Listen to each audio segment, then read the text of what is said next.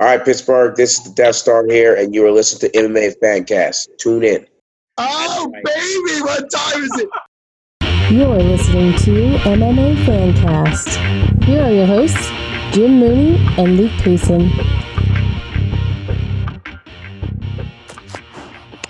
Welcome to the show. Today we are joined by Orion Galaxy Kosi, who, if anybody pays attention to the Dana White Contender Series, needs no introduction. Orion, welcome to the show. Thank you. Just glad to be back on. Man, it is thrilling. It's been a crazy week for you. Obviously, you were on the show just a couple days before you went out to Vegas, and then Vegas was just insane, I'm sure. And I kind of want to go through it, and you tell us how everything went. Start with the transition. You got to Vegas a couple days before the fight, the weight cut, the weigh-in. How was all of that? Weight cut was always tough. I mean, cutting down to 170 is always a tough time, but it's one of those things, too, where I decided during the offseason of COVID, I wanted to be bigger and stronger, so my endurance was still there. I was always working on my endurance, my cardio, but I was making myself bigger. So I was kind of bulking that way. I'd have more muscle mass on me for this fight. And I didn't know it was going to be against Matt Dixon. I just knew I wanted to be bigger and stronger going into the future fights. And that's one thing about my training is that I don't just train specifically for strength. So I do a lot of strength power endurance. And my cardio is pretty much just high intensity drilling, a little bit of cardio, a little bit of endurance training. But I try to run at least, 2 miles or 3 miles every day. And then sometimes I'll just go for a hike or something and swimming. But for the most part, the weight cut is always the toughest. I tell people that all the time. Weight cut toughest. Fight's easy. I like to fight. I like to hit people. So it's one of those things where I go out there, I have fun, I'm fully hydrated and I feel great. But it was an amazing experience. Overall, they took great care of us. The UFC organization, fantastic. I can't say anything better about it. They did a great job with everything that's going on and what they have to deal with. And so, obviously having to wear the mask around everywhere kind of sucked, but in the quarantine thing sucks too. But at the same time, dealing with what we have to deal with, amazing. That's all I can say. And the question on the test is, was it a throat test or the nose test? Mine was oral, so I didn't have to do the nasal one. I told them straight up, I don't want to. Yeah, I think I've heard from most people that the nasal one is getting the real bad rap as far as people say that's the worst. So I'm glad you got the mouth one instead. How many tests did they do of you when you were out there? As soon as I got there, they did one. Even before, I had to spit in a tube and send it in. And then once that came back negative, I was able to fly out. Once we got there, we did a COVID test and a temperature check, quarantine for 24 hours. Then we were allowed to go to the store if we needed to. So when people are like, hey, I thought the fighters didn't be out. It's like, dude, we're fucking people too. We're not, we're not animals. We're not people in prison. Right. We're fighters getting ready to go fight. Yeah. But we also have to make sure our nutrition's on point. And so Sunday was that day for us to be able to get out from the hotel a little bit to do what we had to do at the store. And then Monday, right after the weigh-in, another quarantine. And then Tuesday, right after the fight, I was able to go out and hang out with my fiance, my family, and friends that showed up, and the management team. And then we were able to go out and enjoy the strip for the next couple of days. It was a good time. Oh, yeah, absolutely. Well, I'm glad the follow-up to your fight was fun. Obviously, we'll get to your fight here because it was a spectacular fight. But before we talk about that, how was the training? Were you training in your hotel area? What type of training, or just before the fight were you able to get in? They actually had fitness rooms for us. They had mats for us. The rooms are small, but the weight cut, it went exactly how I thought it would be. The last couple of pounds are always the hardest. Luckily enough, I was able to continue. I can't sleep, when it comes to cutting weight. You just start burning up. You're hot. You're like, I just want to take a cold bath, but then you're afraid of taking a cold bath because your body's wanting to absorb that water. So I was just sticking my body in a freezer. I would open the freezer and stick my head and arms inside the freezer just so I could relax. I even threw a pillow in there for an hour, and then I took it out and slept on the pillow, and just for a sake of peace. But, we got some good drilling in those rooms. My brother and I was able to do mitt work with Blackburn and Uriah Faber. I was able to do my jiu-jitsu and stuff like that with both Faber and Wilson, both Brian. So I'm referring to both Brians as Blackburn and Wilson because they're both Brian. Right. But, it was good. It was good overall. They're all there to support me during my weight cut.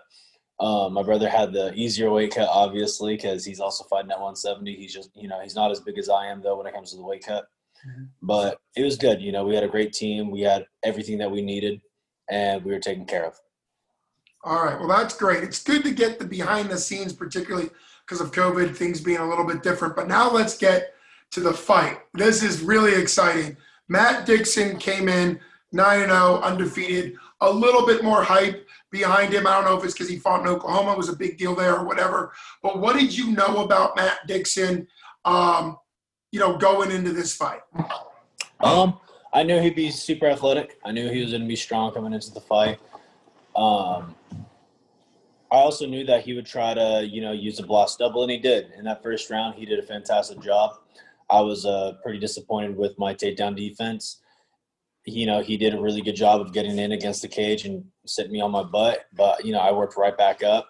And I think that's kind of what got to him is the fact that in all his past fights, I knew that once he got the takedown, he looks for a way to hold. And then he'll usually get the other people tired from trying to get up, and they can't get up. And then he's throwing a few shots here and there, just holding them down, taking his time. But I've also seen his other fights where he's throwing proper combinations. So a lot of people, they didn't respect my stand-up, nor did they respect my fight IQ going into this fight. They didn't expect me to be able to take his best shots. They thought I was going to get outclassed everywhere. And it was one of those fights where he came in knowing exactly the kind of power I have. And, I picked and chose my shots. I set up some shots to set up different feints.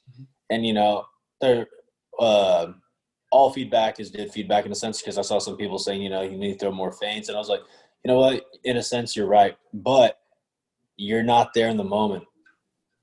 Like, when you're in the moment, it's one thing. When you're watching on TV, it's like, dude, he needs to be feinting more. But as an athlete, as a fighter, I understand that, and as a kid who played football, basketball, baseball, all sorts of different sports, when I'm watching sports, sometimes the inner fan comes out. I'm like, dude, why didn't you just get that tackle? But you never understand unless you're in that person's shoes. And so during this fight, though, after the first round, I was pissed. I told myself, I was in my head saying, that's not happening again. You're going to go out there. You're going to break his will. He's tired already. And Uriah, he was in my corner, and Brian was right behind me, and they're all, he's already gassed. I was like, no, I'm going to go finish this fight now. And I just kept telling myself that. I was like, I'm going to press the pace. I'm going to break him. I knew he was tired when I didn't mean to low blow. I thought I didn't catch him. I hit him with the knee. I didn't realize my foot came forward, though, and hit him. So, that was something I didn't realize until after I saw the replay. But I knew he was gassed, though. He took his time because at the same time, I don't really think I got him that hard.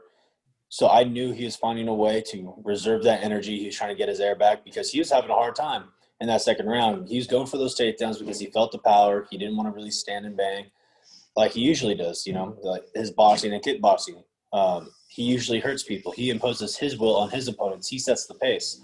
Whereas in every single one of my fights, I've always set the pace because I have that march forward Goku mentality. I had a buddy who put it best. He's like, dude, you look like a Terminator out there. He would throw his hardest shots, and you would just shrug it off and walk forward, and then he would just back up and in desperation shoot. And I'm not taking anything away from Dixon. Had he not fought me, he would definitely be in the UFC right now. He deserves to be in the UFC. Obviously, he had the opportunity. His management did a bad job on doing any good research on me, though. Let's face facts. It was a terrible job on their part. The ESPN analyst who was saying that I was the underdog. The reason I'm the underdog is because I'm definitely going to get outclassed or whatever it was. He needs to do his research too. And I think a lot of people are going to start doing their research a lot better when it comes to fighters who are undefeated. There's a reason. Let's face facts. My brother and I were both undefeated, all finishes. And it's stated we're all finishes. And there's probably a reason why the Kosi brothers are the headline of the show. We're the main focus of that episode of Dana White's Contender Series. But, it is what it is. All hats out to, Matt Dixon, though. He was a strong competitor. It was a fun fight. I'm glad I got the finish, and I look forward to hoping he has a great career. I know he'll either be in the UFC or Bellator very soon after 1 or 2 more fights. You know, he just got to keep his head up high. He's a great athlete, and nothing but respect to that guy. And for his management, though, you know, do better research on people. Just because I'm 6-0 and I've never fought for LFA or SFN or a big event that was ever on Fight Pass, it doesn't mean I'm not going to be more game ready than anyone they've ever faced. Although in that case, on that comment, it might have been a good thing that people didn't expect a ton out of you, because people have been turning down. You said that in your interview post-fight, that in California, people started turning down fights for you and your brother because people around there knew. So it might have actually been a good thing that Dana White kind of matches people up that don't know a ton about each other. A guy from Oklahoma doesn't know you from California as much as people from California do. So that might actually be a good thing for you. And when you say, you know, people start researching you, I know we're jumping ahead and we'll get to the fight again, but jumping ahead, do you welcome people researching you? Because as soon as people research you more for your next fight, that means they're going to have a game plan specific to the Terminator, you know, that style. So is that something you've thought about now? What's your thoughts on that? I mean, all my past opponents, they did their research, and it was all the same thing, just me breaking their will. And, you know, every single time I fought somebody, they've already said, you know, they're going to have the heavier hands. They're going to go out and pick and choose their shots. They're going to make me desperate to get the takedown. They're going to stuff my takedown. You know, they're the better striker, so they're going to keep the fight standing and piece me up. And every single time, it's the same thing. I don't care what their game plan is. Mm-hmm. I go out there. I have fun. In fact, even when I'm fighting, I'm not thinking. I'm just letting my body do its thing. You have time to think when you're training. That's when you're supposed to think. But if you're in the middle of a fight thinking, dang, I need to get up, then you're really not using that time to get the hell up. Like, you got to get up. And that's what I did in my fight. Every time he took me down the first round, I worked to get up, except for when I had the arm and guillotine. I wasn't sure if it was in or not. I just figured, you know what? I heard there's, 15, 20 seconds left. So I'm going to see if I can attempt to go for it. I thought it was in. Obviously, he slipped out at the end of the round. But I told myself right after that, I was like, let's go. Let's make these adjustments mentally right now. And I did make those adjustments. I knew he had a 4-inch or 3.5-inch reach advantage, and mentally prepared myself for the adjustments. But when I'm fighting, I don't think. I just let my body do its thing. Well, on that, your body doing your thing, there in the third round, I think you were about halfway through the round when you got that takedown up against the cage. Walk us through that. You got him pressed up against the cage, and then you shot for AA, got him down, and then, of course, you worked from there. But what do you think led to you in that flow state to go for the takedown? I heard Mark Goddard telling me, if you want off the cage, get off the cage, because I knew that he was just in a hold, Mm-hmm.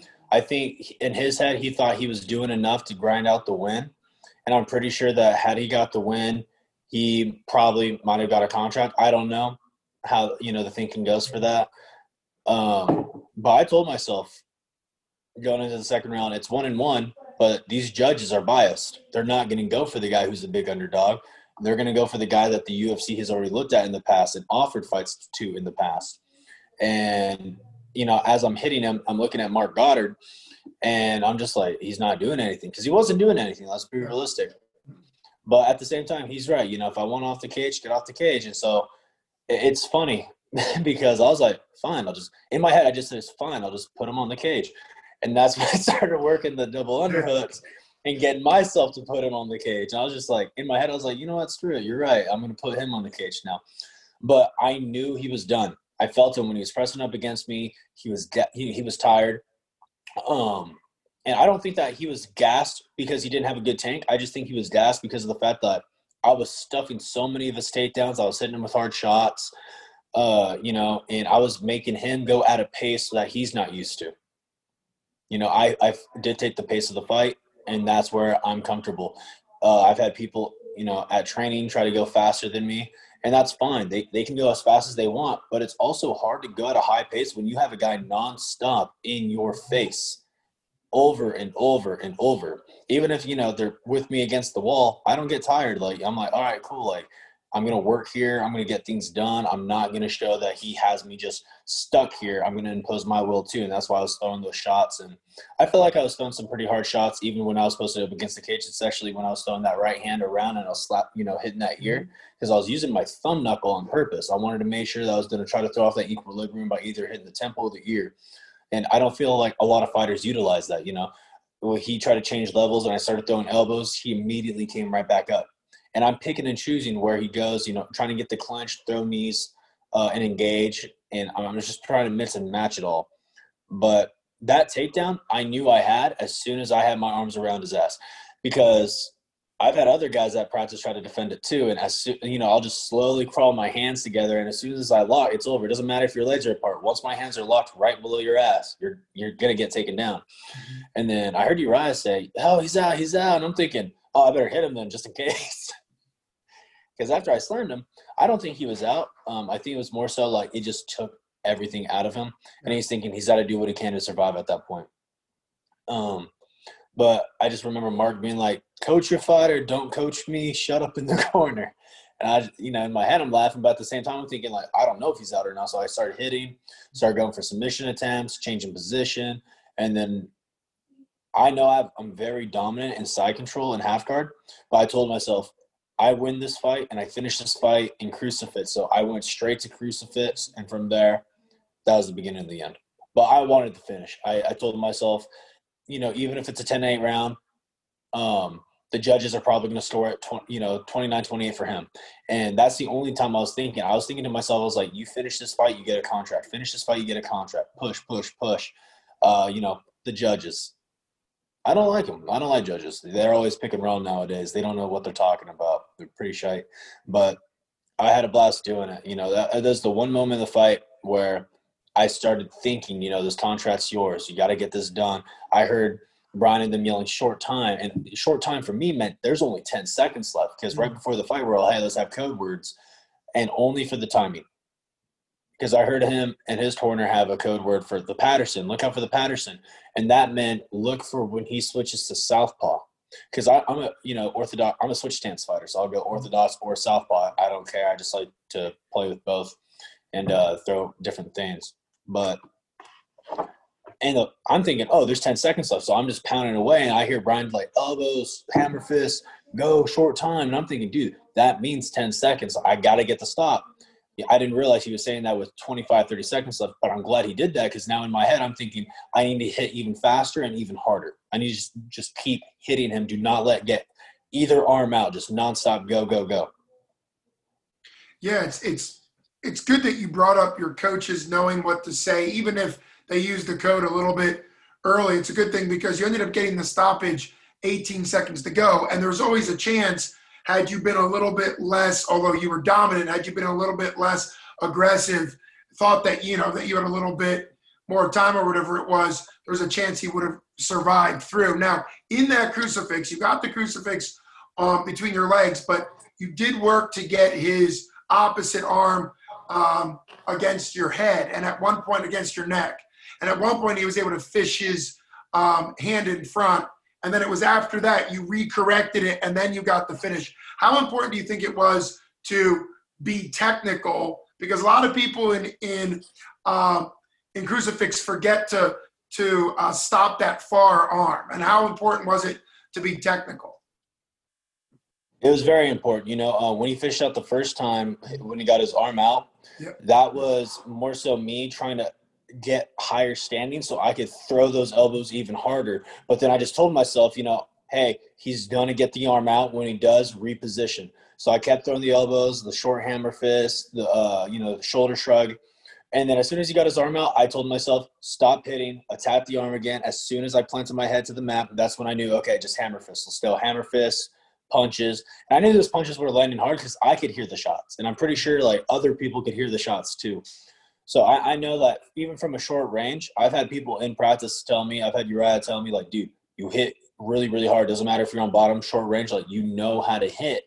Because I'm trying to impose my whole entire body weight into that one little shot, even when I'm on the ground. And it's just knowing about how to position your hips and using that body weight properly. How you can, even when you're on the ground, just minor adjustments with your hips while you're on the ground makes those shots even harder. Like, it's just constant movement with your body to make it more energetic into the shot. So kinetic force, pretty much.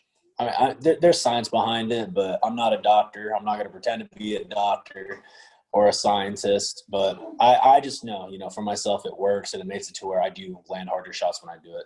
So I'll leave it at that. Well, what you're describing there is the difference between a punch that lands with force and what we call an arm punch. And you know what an arm punch is, when somebody, particularly in weird positions, just kind of wings it, and they're not connecting their core to their hip, to their knees, or wherever they're planted. And actually, you've mentioned 2 times now, we're trying not to give too much away for your future opponents, but you've mentioned 2 times now where you are creative in how you throw punches. Obviously, the finish, it's rare to see somebody finish with their head planted on the mat and they're, you know, punching like that, but you did that very well. Obviously, you knew how to link everything together, but also you were talking about around the back of the head punch where you get legal because you're on the other side. How much work do you put in on being creative in finding ways to strike in a way that most people just wouldn't do?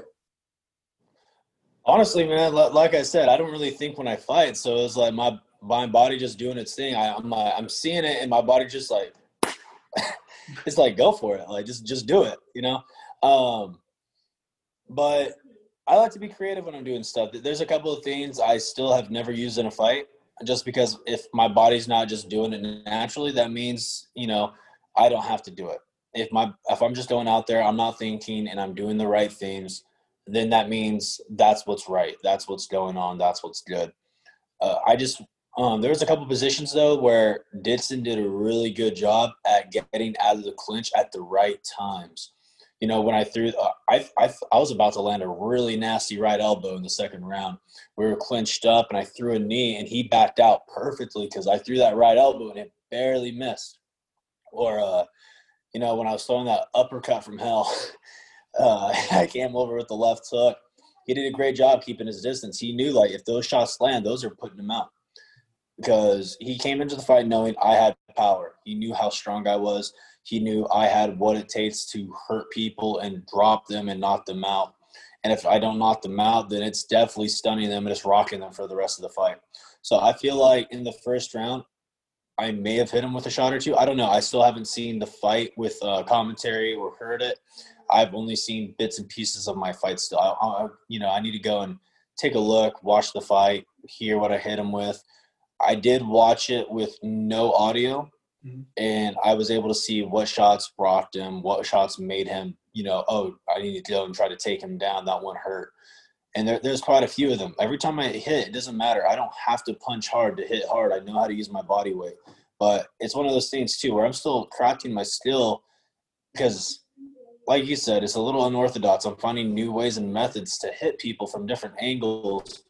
And so in that fight, I remember I missed on a left hook, and I came back with a back fist. It wasn't a spinning back fist, but I hit him with the back fist. The hook missed, and I came right back up at, you know, like a De La Hoya uppercut, you know, that like a slanted uppercut almost, but it was with the back fist. And I know that landed, so that, you know, like stunned him a little bit, and he backed up because I hit him with the wrist and not just the glove. So I'm always like letting my body just do its thing, having fun. When I'm in practice, I'm actually practicing that. If I miss, I come back with like a little bitch slap or something. Well, you're bringing up all the important things of being creative in how you find ways. You think about now, obviously not to make this about Sean O'Malley, but it's probably been only 2 years since that low calf kick has come in. And you got to think whoever first started it, and there's some debate on who started it.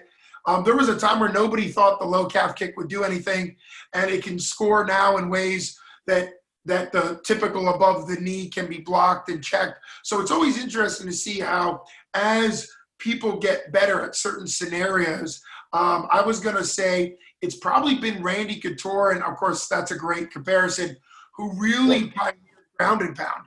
And, you know, your official stoppage is recorded as ground and pound, which is cool to see. I believe that's your official stoppage. And it's been a while since somebody was known for ground and pound. And is that something that you're happy you're kind of reinvigorating what ground and pound looks like?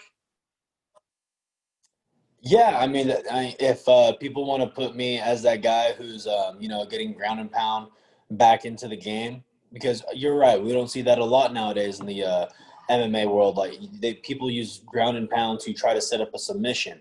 They don't really use it to finish the fight. Whereas I'm telling myself, I want to finish the fight. I didn't see the fights from that Saturday, but I heard Daniel Pineda, he had a topside crucifix. I don't know if he stopped the fight in the topside crucifix. Did he? Oh, yes. Yeah, I believe he did. You're talking about UFC 252? Yeah. So I didn't watch that fight, but I heard about it. And so it was cool to hear that another guy as well got Yes. the crucifix to finish. I didn't know that he finished with the I, crucifix. I just know that he beat the younger Burns brother. right. And, and I was thinking, oh, that's a really good win. Burns is good. He just had a very good dominant outing in this last fight. I think it was a submission win, I believe. And, Pineda, he came in and he dominated in that second round. He came out and he got that top advantage position and he took control and he finished in the crucifix position.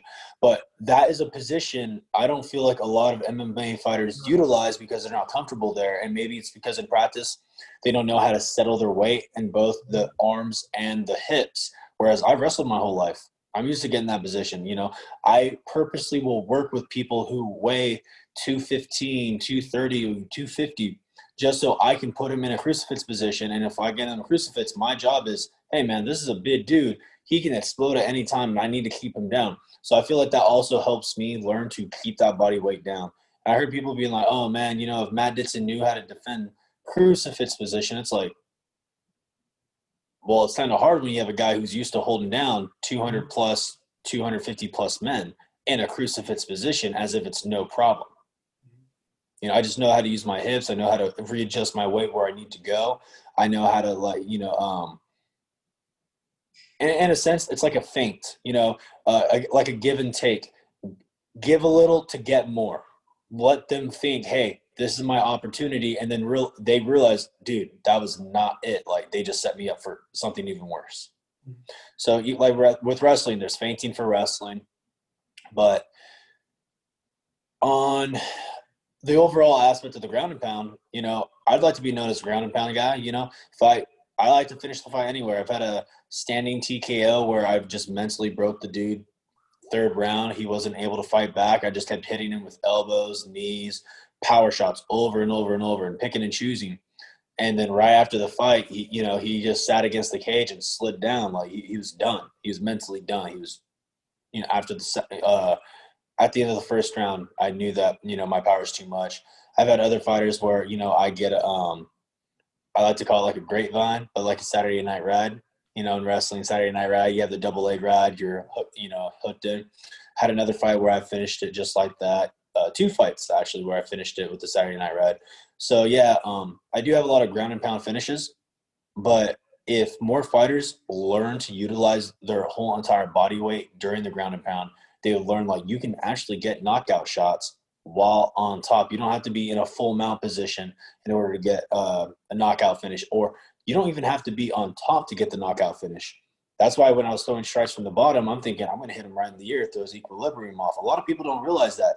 If you, as a fighter, start to use science behind why you're doing certain movements while you're training, and then you put that into a fight, you're going to be better off. You'll understand what's happening. You'll understand what's going to hurt your opponent and where you can start winning a little bit easier.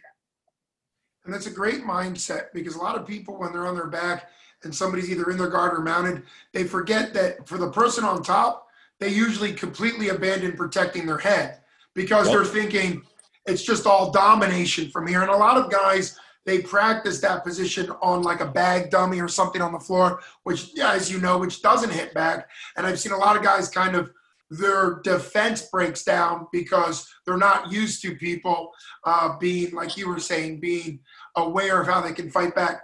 I believe, just to let you know, on the Daniel fight, I believe he finished very similar position. I believe he finished with really tight elbows, kind of in the same position you were, but just like you were cutting a carrot. I think that's what he was doing, just like up and down with his elbow. Whereas, yeah, exactly. Whereas you had the more of the fist involved. But it's a good example because you're a young fighter he would be considered a veteran. He's been around the sport for a while. He's in his, I think, 34 range age-wise. And so it's great that you're way above your experience level. I think that's one thing. Have fun listening to the audio commentary, but I can warn you ahead of time, they didn't really start warming up to liking you. I'm just telling you, until probably the third round, where they started saying, wow, look at Kosi. It's a 10-8 round. He's dominant, stuff like that.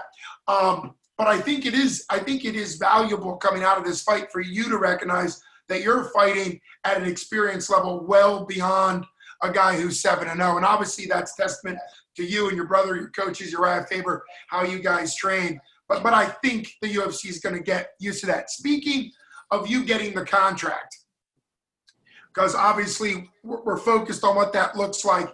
Is that a set number of fights? Because obviously Dana White Contender Series contracts look a little bit different. Is it already a done deal, or are you still kind of not sure on the number of fights and the length of time? Because usually for the UFC, it's either a length of so many months, so many fights, a combination. What does that look like?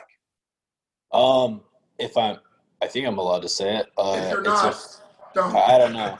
Well, I'll say it. It's 4 fights or 2 years, whichever comes first. But I like to be very active. I've already told my manager, and my brother's told our manager that we want to get at least 2, 3, and possibly even a 4th fight before the end of the year or before January. This time next year, I'd like to have between 4 and 6 fights. I get it. I'm the young up-and-comer, but I am 26 years old.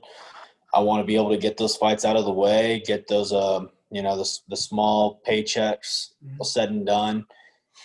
I got to be smart about who I pick and choose. I'm not going to be told, hey, we're going to give you, a top 10 guy, but we're only going to pay you 10 and 10 or something. So I know what I'm worth. I know my value, especially if my brother and I are on the same card. We'd make history again. I'd love to do that. That's something I personally would love to do. I've talked to my brother. He'd love to do that too. We know exactly how much more attention that would garner for us, how many more opportunities that would open doors. And it would be history in the making for the UFC. Why wouldn't they want to do it? It looks good for the UFC. It looks good for Dana. It looks good for ESPN. It looks good for the MMA world to have brothers who just made history on Dana White's Contender Series go out and do history again by being the first brothers to ever debut in the UFC on the same card, and then, make history by being the first brothers to debut and win on the same card. We already did that with Dana White's Contender Series. We're down to do that for the UFC as well. Well, and it's great that you bring up the fact that you and your brother really made a ton of history, got a lot of attention on you, also on the Lost Boys Gym, which probably doesn't get mentioned a lot in UFC, so it was great to see some attention. And if you watch towards the end of the broadcast, I think it was one of the broadcasters mentioned to Dana on the broadcast that you and your brother would actually like to fight as soon as possible. And he responded positively to that. I think it's because in the COVID world, the fighters that want to fight have been picking up fights more often, because the fighters that are kind of either not training or caught up with COVID or just want to stay away, they're kind of letting time elapse. When you think of making history with your brother, is it important for you to get in that? People are already commenting very soon about how you guys look like the Diaz brothers, where and so what's it like to know that those comparisons are being made, and that you guys, I think it might have been Lewis, mentioned your game plan for where you guys want to be as far as champions go. It could have been you in the broadcast, but talk about your comparison to the Diaz brothers, and then also your comment that you would go 85-70 and that Lewis would go 55-70. Yeah, no, we grew up, and our favorite people for siblings in sports to watch were the Diaz bros. We grew up watching them. I actually met Nick Diaz a few years back, and I've met Nate Diaz at the fights, that were in Reading. Brian Wilson, he's a promoter as well as a coach. And, we saw Nate Diaz there, so we said, hey, what's up? How you doing? And, to us, it was one of those things where it was like that was kind of a huge influence. Like, you see these brothers and they're fighting and they're in each other's corner or they're at each other's training camp. We're like, dude, we're doing that already. Like, I don't really know too much of their backstory, so I'm not going to go and be like, our story is similar to their story, because they grew up differently than we did. They grew up in Stockton. We grew up on the reservation in the woods. But I'll never take anything away from what the Diaz brothers have done as siblings in the sport. Their name is there for a reason in the sport of MMA, not just the UFC. In the sport of MMA as a whole, though, people know the Diaz brothers worldwide. And that's something I think me and Lewis will be able to do as well. People know of the Pettis brothers, but, the younger Pettis isn't as well known as the older Pettis. Same with, a couple of other people. I know there's like the Miller brothers, the Burns brothers. I think there's a few more brother duos out there in the MMA world right now. But I think one thing that helps too is our background, is how we were raised, is how we grew up, what we dealt with, the adversities we overcame, and how we're just always there for each other. My brother said it himself. He's like, if it wasn't, for my older brother, I'd probably be on drugs doing nothing with my life right now. But it is also the same vice versa. Like, if I didn't have my brother Lewis, like, what would I be doing? And so we were always there to help each other, take care of each other. We grew up with multiple families. Our families, in general, the people who did help raise us, they did the best they could for what they had. But I also believe a lot of them, make excuses because of their past history. So the way Lewis and I saw it was, we don't want that for ourselves. We don't want to grow up in that cycle. We want to break the cycle. And we were always told by people growing up, fighting is not a career. It's not suitable. You don't know if you can make it. It's like, no. You're just a doubter. You don't know if we can make it because you're not the one putting in the hard work every day. You're not the one making the sacrifice with family and friends, or a night out with people, or, going on a vacation somewhere because you want to make that sacrifice to become the best of what you're at. And a lot of people realize, in order to be a champion in the sport, or to be, well known in the sport, you got to be willing to make those sacrifices. And one thing I'll say, I'm a no-name at this point. I consider myself a no-name, but I feel like we as brothers will come up very fast in the sport just because of how we fight, and just because, we're real people. We're not going to sugarcoat things. When I was asked, is there fake-ass people in the UFC, and I said, they're all fake. I meant it, We hear about these guys that, I was told I need to get Twitter so I can stay more socially active with the fans and stuff. And I get it. But I deleted Twitter a while back. I guess I have like an old account that I had. I didn't realize that. I had another one I deleted. I thought I deleted both because of how fake people are on social media, just in general. I kind of don't follow a lot of fighters. I don't stay in touch with a lot of the UFC guys or Bellator because, let's face it, you hear these stories about how, like, oh man, they're so great in person compared to what they are on TV. And it's like, wait, what do you mean? They're like, dude, one of the nicest people you'll ever meet in real life. But then you go and watch them on TV and they're like talking bad about people's families, kids, religion, their history, like where they're everything. And it's just like, that doesn't sound like a good person to me. That sounds like a fake motherfucker. Like, that sounds like one of the fakest people I've ever met.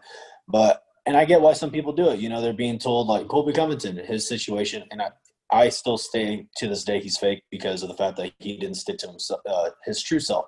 He used to be one of the most humble people in the sport, but then on his way to go fight RDA, he said his manager gets a phone call that the UFC's cutting him. Win or lose, they're cutting him. He's not garnering enough attention. And then that's when he drops that bomb about Brazil. And so everyone's like, dude, crazy. But then all of a sudden he said, if I didn't do that, I still would not be in the UFC.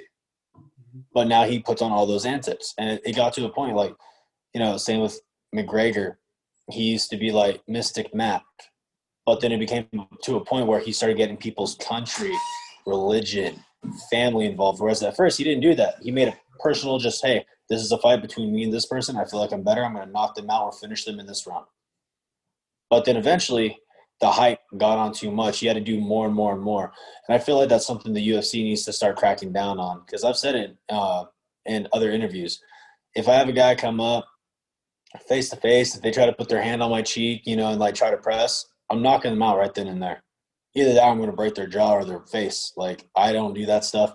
If people are talking about my family, if they're talking about my people, the religion, background, stuff like that, keep everyone else out of it. Keep everything out of it today. when it comes to me, you can say whatever you want. You can call me ugly, stupid. You can bring up something from my internet history. Oh, look at this stupid photo of him and his walking around in a singlet in high school. What a loser. You can do that. That's fine. Don't talk about my family and friends. Don't talk about my religion. Don't talk about my ethnicity. They don't get to talk about that stuff. I'll let the UFC know. It's on site. If I hear a single word about it, it's on site when I see them. Because I've heard about that. That was another thing too. I'm not going to drop a name, but there was a UFC fighter on 252 that was going around talking trash, and his camp was talking trash. But then in person, they're all acting cool. And it's like, nah. If you want to do that for social media purposes, be like that in real life too. And I'm that kind of person. If I'm going to talk trash to somebody on the internet, I'm probably going to talk trash to them in real life because I either A, don't like them, or B, they're not my homie. Like, there's a difference between talking shit with your friends and then talking shit with somebody you don't know. And that's the way I see it. So I'm just going to keep it real with people. The Diaz brothers, I think they did a great job with that. Nate Diaz, he was in the Ultimate Fighter house, and he straight up said, man, I'm only here to fight. I'm not here to be your friends. You're not my friends. He ain't down like that. And I agree. Me and Matt Dixon, we weren't friends. So going into that fight, I wasn't going to be all lovey-dovey and sugarcoat him and be like, no, I think he's fantastic or phenomenal. I said what I said. I said I was going to go and finish the fight. Yeah, it was the wrong round. I said I was going to finish him in the first. I feel like I was going to finish him in the first. But that's also my confidence, And Matt, he had that same confidence too. He said, there's levels to it. He didn't feel like I was on his level. And I respect that in a sense that – and I took offense to it, but at the same time, I respect it because it just goes to show he wasn't being fake. He was never fake once. He never talked smack on social media. He never talked trash at the weigh-in, and I respect that as a fighter.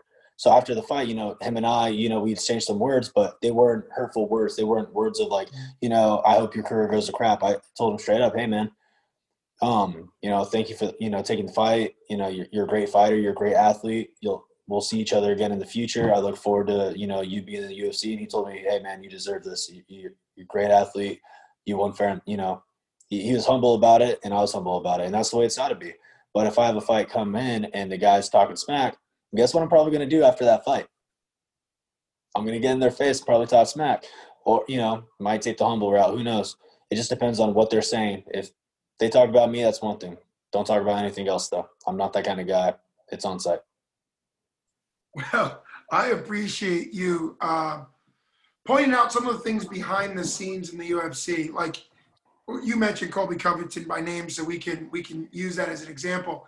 And Chael Sonnen's another great example. No one had ever heard of Chael until he started some really ridiculous things that were clearly across that line many times.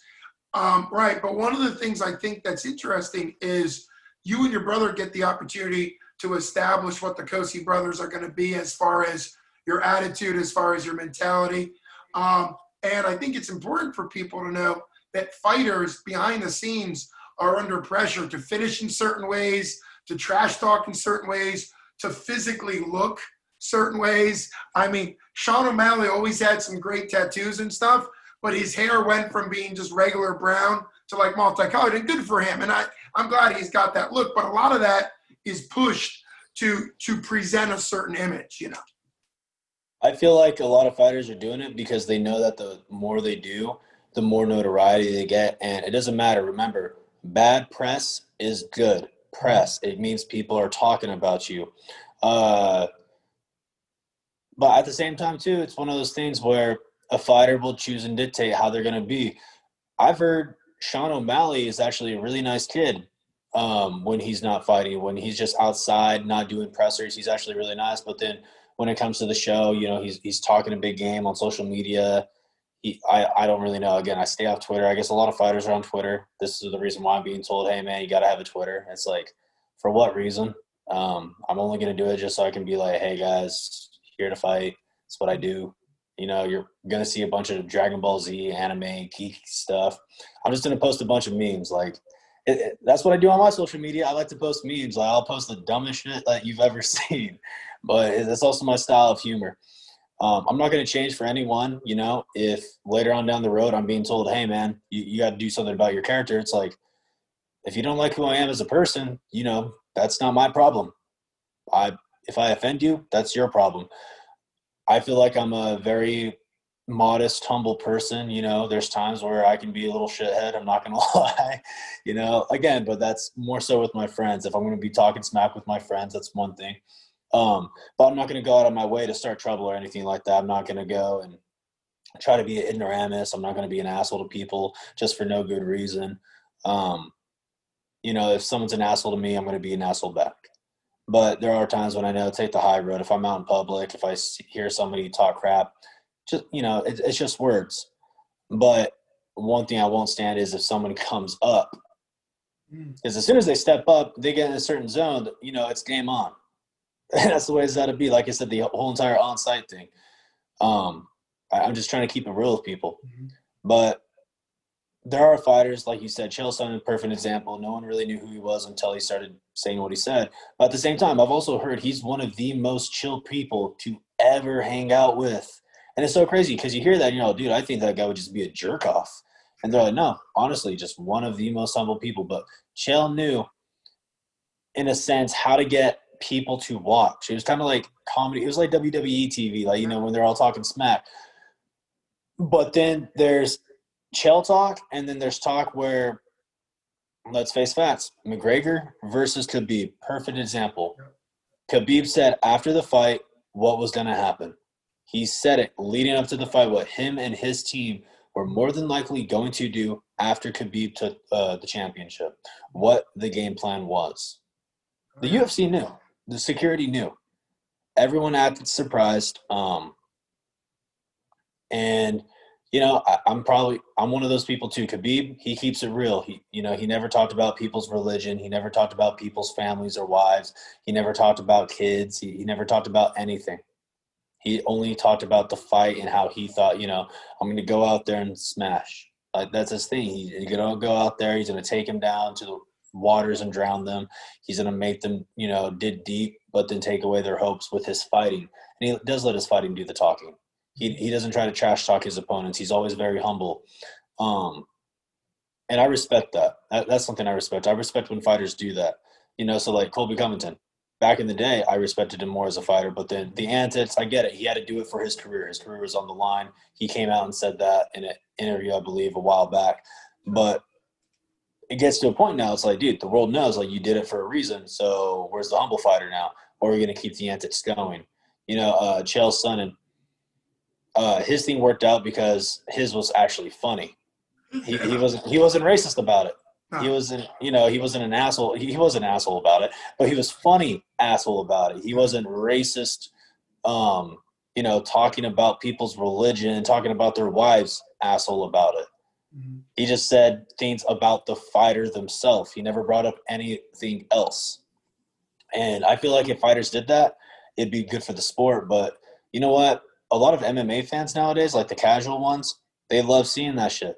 They love seeing people talk about, oh, man, that's bad blood. It's like, but is it? Because then you hear about all these fighters who were talking trash to each other afterwards and how, like, you know, oh, yeah, you know, we fought and we shot the shit. And it's like, nah, I wouldn't shoot the shit with anybody who just got done talking about my fiance or my brother and his kid or my family. Right. I would be like, yo, I'm glad I whooped your ass. Go fuck yourself. Right. And I would never bring their family up. I would never bring their religion up. I just tell them straight up, you got your ass whooped. Take it like the bitch you are and get the fuck out of here. Well, you mentioned Khabib and kind of that attitude he had with the Conor McGregor. So I'm going to bring up a potential dream fight which is Khabib and GSP. Have you heard that that's going around? I mean, there's a chance that'll happen. And not only is it a great stylistic, both of those guys let their fighting do the talking. And I think GSP and Khabib are both great examples of guys who are really about the sport. You know, they're really about, They want to hurt people. They want to do the best. They want to be legends. They're both legends already, but they don't go sidetracked. They never go sidetracked as far as some of the other stuff. So when you think about GSP and Khabib fighting, just in a dream sense, how do you think that would go? The fighter in you, the fan in you. I mean, first and foremost, we got Khabib versus Gaethje, and that right there is a dangerous fight already. Absolutely. You know, Gaethje, he has that prior wrestling experience, but we haven't really seen a lot of his wrestling lately. So I feel like Khabib, if he gets it to the ground, he's going to be able to, you know, impose his will on the ground. But I don't know. We don't know until we see the fight. So that right there already is a good matchup. when it comes to GSP, I respect the man. I actually had the opportunity to meet him a couple of years ago when I went up to TriStar and trained for a couple, about a week and a half.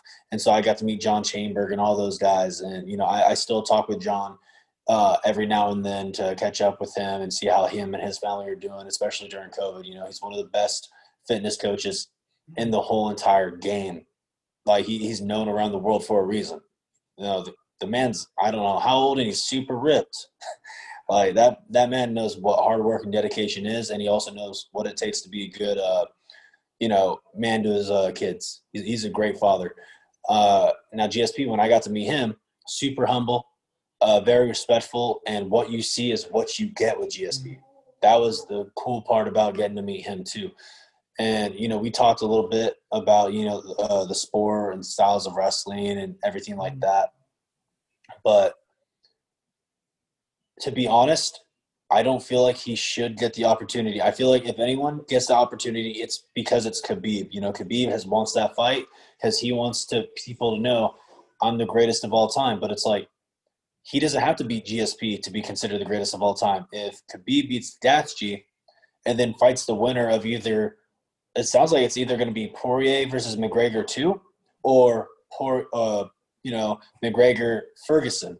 It just depends because obviously, when he has a lot of respect for Poirier because Poirier is another great example of what it takes to be a humble fighter in the sport. If he does talk trash, it's only going to be with his opponent. He doesn't bring up other factors unless, their teammates are talking trash too.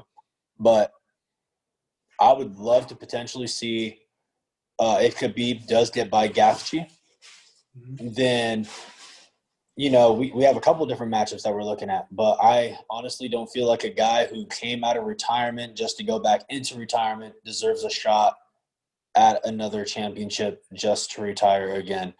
If anything, if GSP could do that, you know what? Yeah, he is the greatest of all time. You know why? That means the guy took 3 years out of the sport to come back, take the 185 title, to retire for another couple of years, and then to take the 55 title. It's like, that just goes to show he can just come out of retirement at any time he wants. Yeah. But it's a slap in the face to all the athletes who are active. And the only reason GSP gets that title shot at 55 is because he's GSP.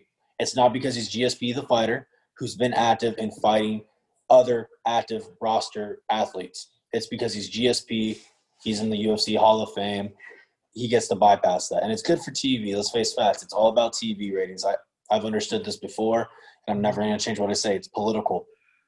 But let's go with Khabib. If he gets past Gaethje, I like the idea of either McGregor versus Poirier, winner of that, or McGregor versus Ferguson, and then the winner of that, depending on if Poirier is not injured or et cetera, et cetera. There's a couple of different fighters at 55 right now. It's a good division.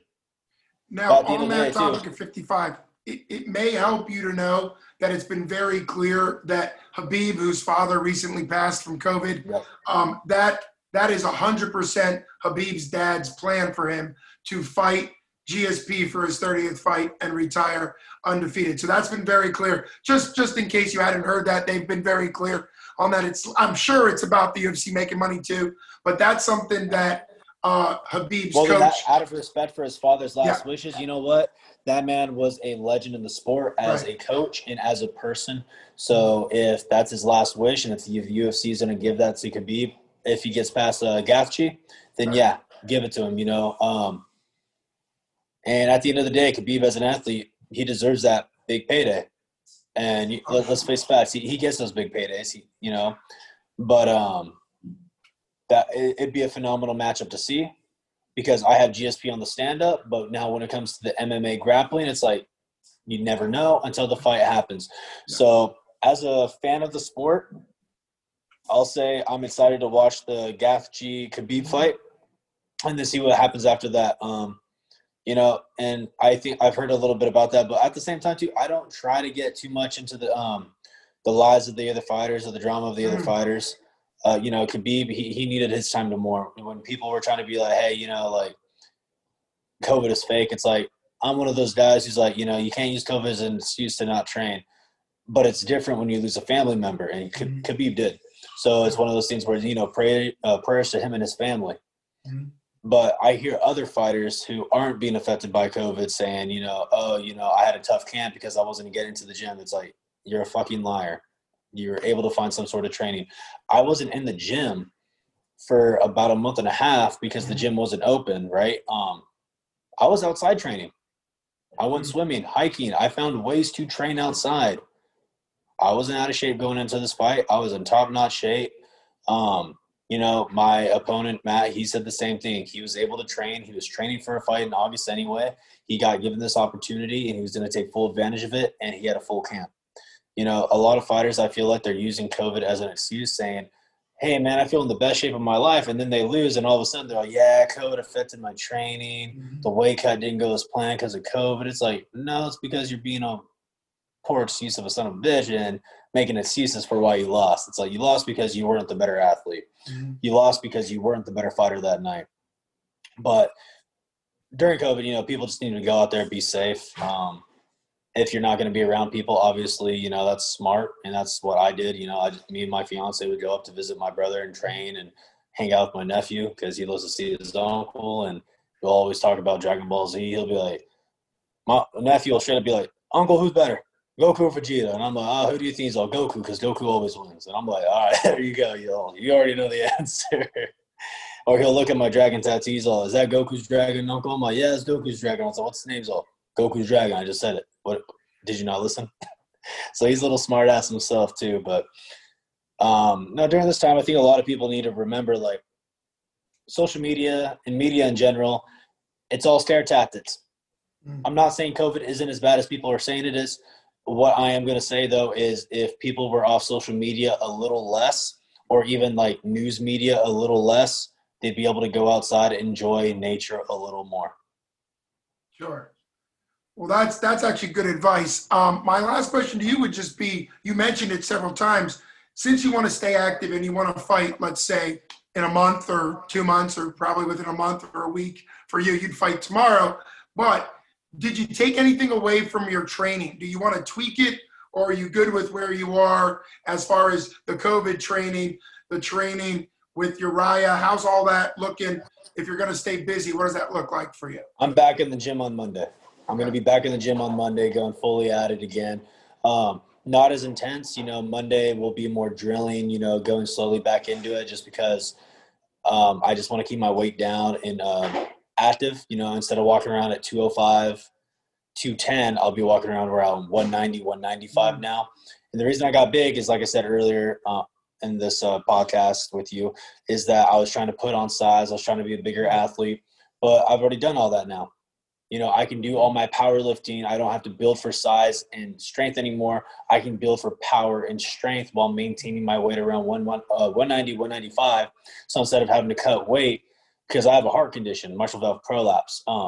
So instead of doing a weight cut that takes about 2 months or a month and a half, I'm ready to cut weight within 2 weeks.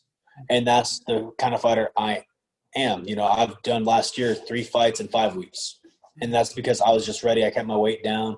I wasn't going around eating a lot of like heavy meats like steaks and stuff like that. That way I could just like let it recover for the next day, or heavy carbs. That way I'm able to do multiple training sessions in one day. What I'm doing is higher protein, higher fats with still moderate carb. I'm not doing a keto diet where I'm getting rid of carbs. I love carbs. You got to have carbs, especially if you're training 2-3 times at a very high level. And a lot of people forget that. They're like, no, as an athlete, you don't want carbs. It's like, yes, you fucking do. Your body wants carbs. It craves carbs, but it also craves healthy fats, it craves proteins. You still need to make sure you're getting your antioxidants, minerals, vitamins in you, whether that be from, a multivitamin or just natural intake of lean meats, fruits, veggies, etc. You need to find a way to get that all in you, especially if you're training as a high-level athlete. I train 2 to 3 times hard every single day. Even on my rest days, I'll find a way to stay active. It's moderate activity for about an hour to 2 hours. But I can't just sit and lay around. Even when I'm injured, I can't do that. I have to stay active because I know that there's somebody else out there who wants to take me down. So even if I have like a foot injury, I'm finding a way to like do stairs. Even if it hurts, I'm just walking. I don't care. If my elbow hurts, okay, I'm not going to grapple today, but you know, is it fine for me to do jump rope? How do I feel doing this? Can I do pull-ups? Okay, I can't do any of that.